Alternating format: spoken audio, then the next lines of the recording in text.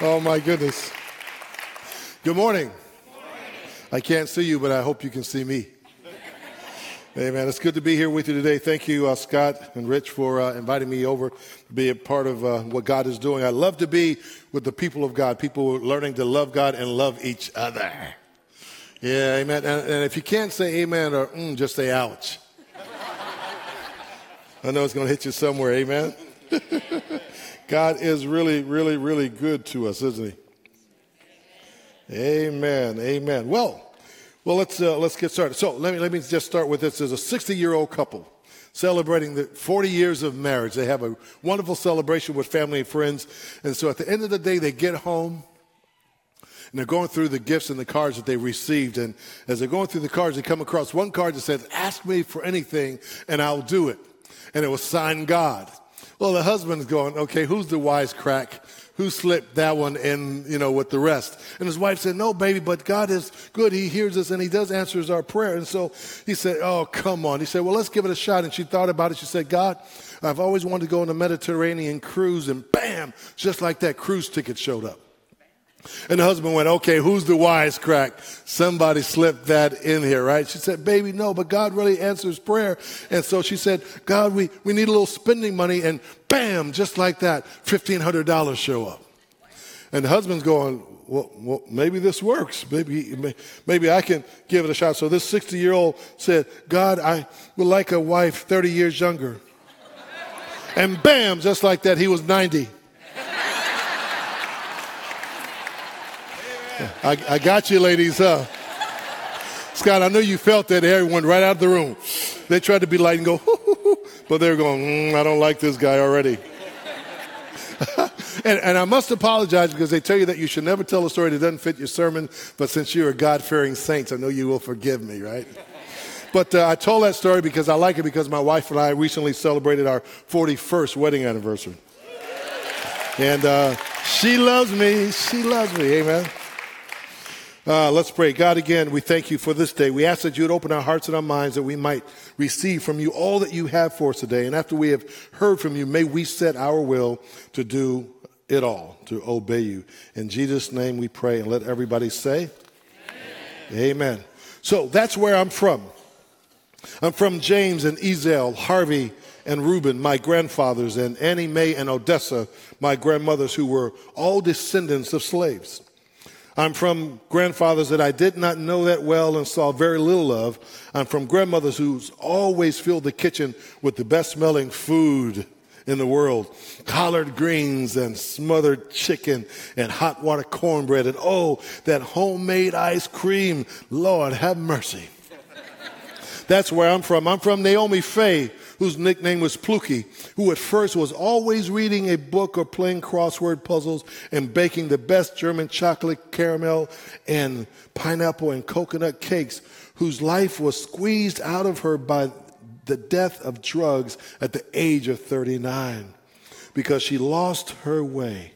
I'm from Harvey, who made my 3 younger sisters and I pancakes every Saturday morning until he stopped living with us when I was 7. My sisters were 6, 3, and 5 years old. That's where I'm from.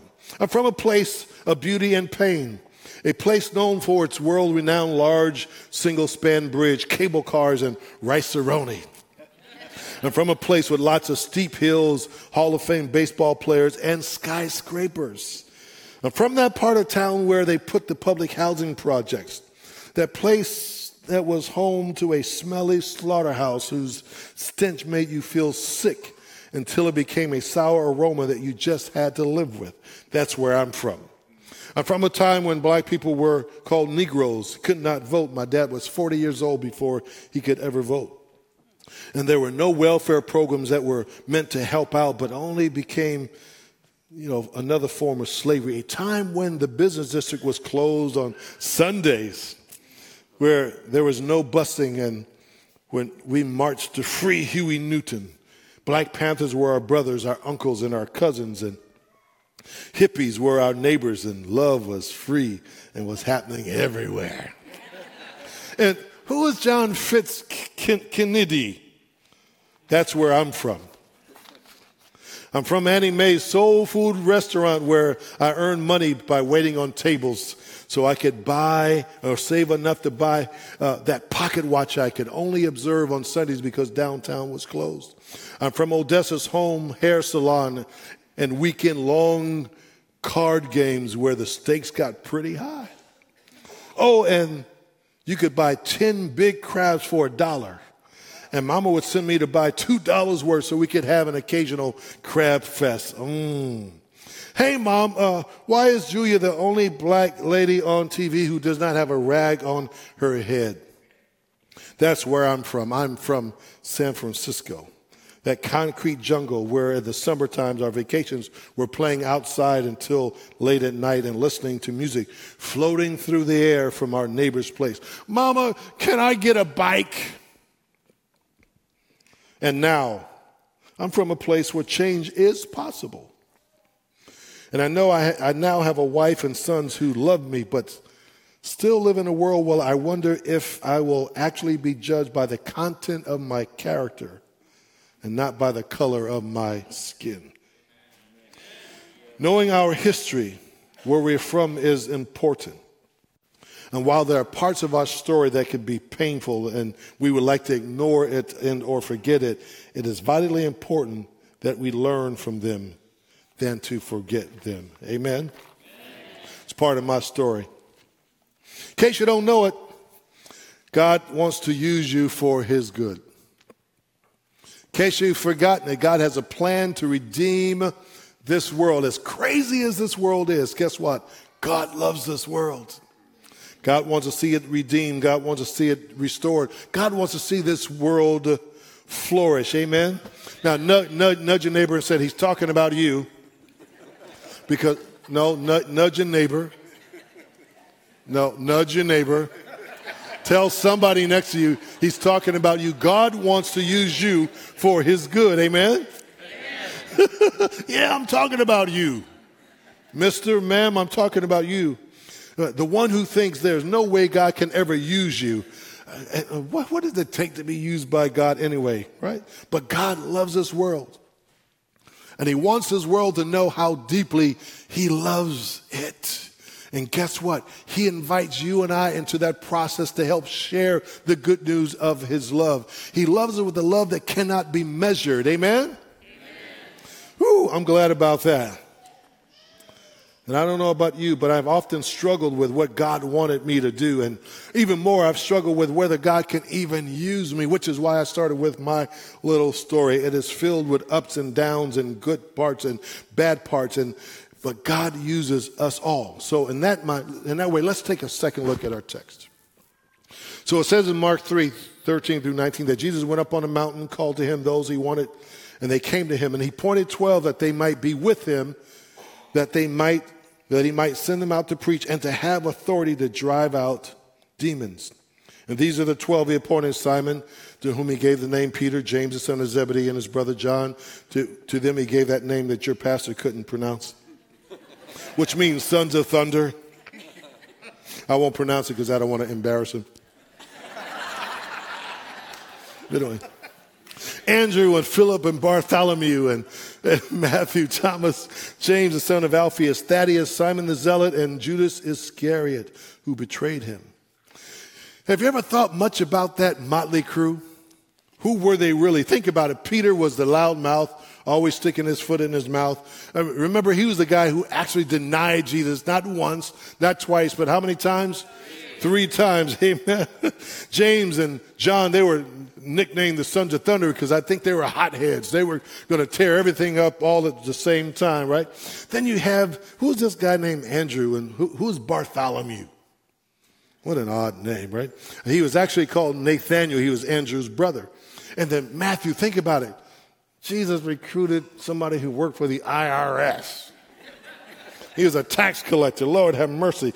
And he was in league with the Roman government. He was you fill in the blank, right? And Thomas, he's a doubter. He couldn't convince Thomas that Jesus was Jesus, even if Jesus himself said he was Jesus. He wanted some proof, right? Think about the kind of people that Jesus recruited. And again, there's James, the son of who is Alphaeus anyway? We know very little about him. And Thaddeus, he was overlooked altogether, right? And then you had Simon the Zealot. He was the activist. He was going to tear everything up. Everything that didn't fit his scheme, he was going to do away with it, right? Then you had that betrayer, Judas Iscariot. What a motley crew. But the reason we need to wrestle with who these guys are, because you need to see what kind of people they were, because hopefully it gives us hope that God can use us too. Hopefully God can use a little black boy from the ghettos of San Francisco growing up on welfare, whose mother died at the age of 39 as a heroin addict, to do something that matters to him, to do his good. And so we have these people. But this is what they say. Note that they didn't choose 12 who, because of their strong faith, because many of them had faith that faltered. They didn't choose them because of their talent and ability. No one stood out with any unusual ability at all, right? They represented a wide range of people with different backgrounds and different life experiences. But the one characteristic that they shared, however, was their willingness to obey Jesus. And that's what it takes for us to be a part of what God wants to do. Amen? All we have to do is learn to just say, yes, okay, God, I'll do it. I don't understand it always, but I will do it. I will walk in obedience to you. They were listening. They were paying attention. They heard the call and they came. One commentator stated that they did not hesitate to obey. And then because of that, he appointed them to be apostles. But what did he call them to? He first called them, if we look at the text, he called them first to be with him. Now, I don't know about you, but there are lots of people who are trying to do things for God, and they're not necessarily with God. Amen. How can you actually do the work of God if you're not in communion with God? How do you even know what God wants, how he thinks, how he processes? Amen. Which is why we have to be people of the book so we can get a good sense of who God is and how God acts and how he does his work. Authentic discipleship is about being before doing. Being before doing. What we do for Christ should flow out of a deep relationship that we have with Christ. Flow out of our communion with God. Anybody with me? Amen.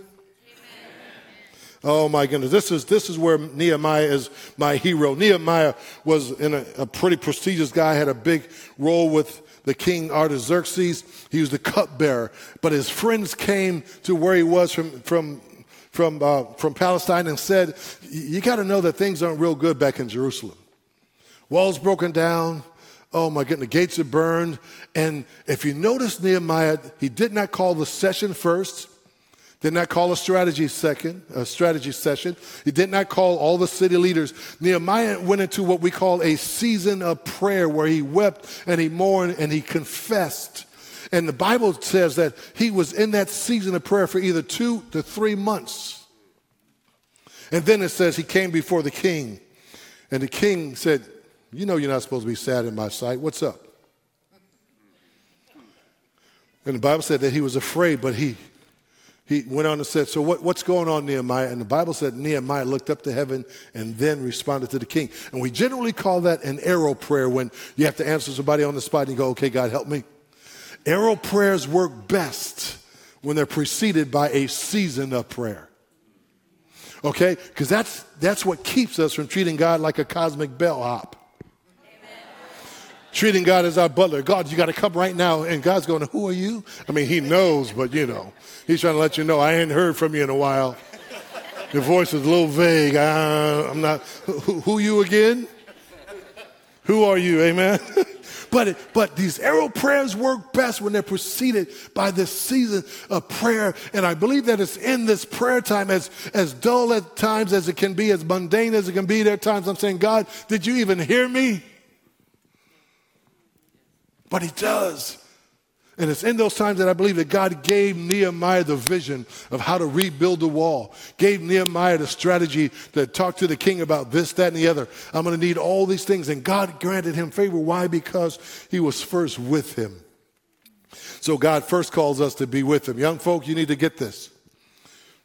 God calls us first to be in communion with him. That's how we get his heart. That's how we get his passion. That's how we get his vision. Amen. Then secondly, he calls them that he might send them out to, somebody say preach. Somebody say declare. The rest of y'all can join in and say share. Okay. Now, the reason I'm doing that is because I want you to get out of this idea that Pastor Scott and Rich and Annie and Colin, those guys are the only ones who can actually preach. Just a missionary who's been over in who knows where for 2,500 years. God calls all of us to be in a place where we share his love with this world that he wants to see redeemed and restored, that he wants to see flourish. He calls all of us to share. And what is it? It's simply telling our story, man. Right? It's powerful to know that in John's gospel, Jesus reminded them that you did not choose me, rather I chose you. And I chose you that you might bear fruit, and fruit that would last. Oh man, can you hear it? Can you see it? God wants to use us to let people know that he loves them deeply. How many people do you know that have the wrong image of God, the wrong understanding of God?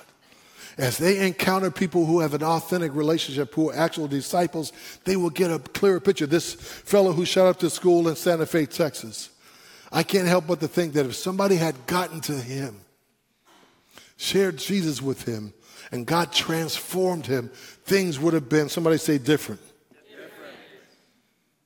Call him first that he might be with them. Secondly, that he might send them out to share him, his way, his will, his love, his grace, his kindness, his goodness, his wisdom, his understanding with others. Would you say, God help me? God help me. Third thing, that he called them and he gave them authority to drive out demons. Now all together say, ooh. Demons, ooh. We don't want to talk about demons, the demons we have, and the three that's in our cousin. You know we got some devils that'll stop. Don't point to the person next to you this time. But he has given us, he's given us the authority to drive out demons. And what I want us to understand is this, is that there are some things that we cannot take care of ourselves. We don't have the wisdom, we don't have the intellect, we don't have the understanding, we don't have the capacity, but he does. And so he calls us into a place that we're in this relationship with him. We understand what he wants, and then we trust him to do those hard things. Some of us can't trust God to do more than cure a headache. And God has said, no. What seems impossible to you is not impossible with me. Amen. And because of our faulty thinking, we put God in these, they're not even big boxes. It's the box in door number 2. You know that little box? There's a big box in door number 1. The price is right. Little box in door number 2. And they got the big thing at door number 3, right? We put them in these little boxes because we can't fathom God doing something that's outside of our own ability. We have got to trust God. So because of their relationship, they were able to see who God really was because they witnessed him healing. They witnessed him feeding thousands. They witnessed him raising folk from the dead. Lord have mercy. There's some folk I don't want to get up. But think about it. He called them and he gave them the authority to drive out demons. And there are some situations and circumstances that we need to speak the word of God over. We need to speak the word of God over. We need to speak the word of God over. Because we have no authority of our own. It comes from the Father, through the Son, and the Holy Spirit to us.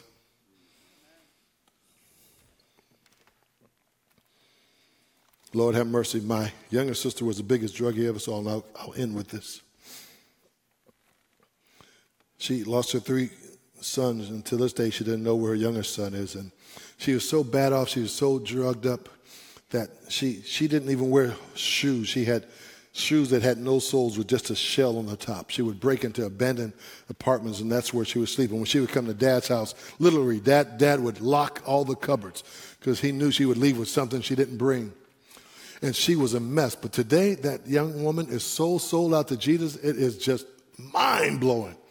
She loves God. She's in a ministry to the homeless. And if I'm not careful, she's going to end homelessness in all of California. Because she has been transformed by the authority of Jesus. She's been transformed by the power that comes from God. She's been changed. Amen. And I'll tell you about change because there's a time I didn't like folk who look like you. Amen. Now I have nothing but love for you, even if I don't like you. Amen. Because God changes us. Amen. I did opium and acid and hashish and heroin and all that stuff too. But when I had this encounter, somebody dared to share the gospel with me. They preached to me, and the gospel did something in me that transformed me. So I stand before you today as a man who's been changed. This is what God wants for us. Calls us first to be with him. Secondly, that we might share his truth around us. And thirdly, that we might have authority, his authority, that we would represent him everywhere we go. Amen? Let's pray. God in heaven, again, we have to thank you because you are so good to us. God, I pray that if there's a person under the sound of my voice who is not sure what it is you want to do, how you want to do it, that you would change their mindset, that they would realize that your call includes them as well. Includes each and every one of us, God, and that you want to use us. Well, that we should take time to know you. And that we should allow you to use us to share with others. And that we would speak your truth and your wisdom and your word over every circumstance and situation that we encounter. So bless us, we pray. And again, after we have heard your word, may we set our will to obey it all. In Jesus' name we pray. Let everybody say, amen. Say amen again.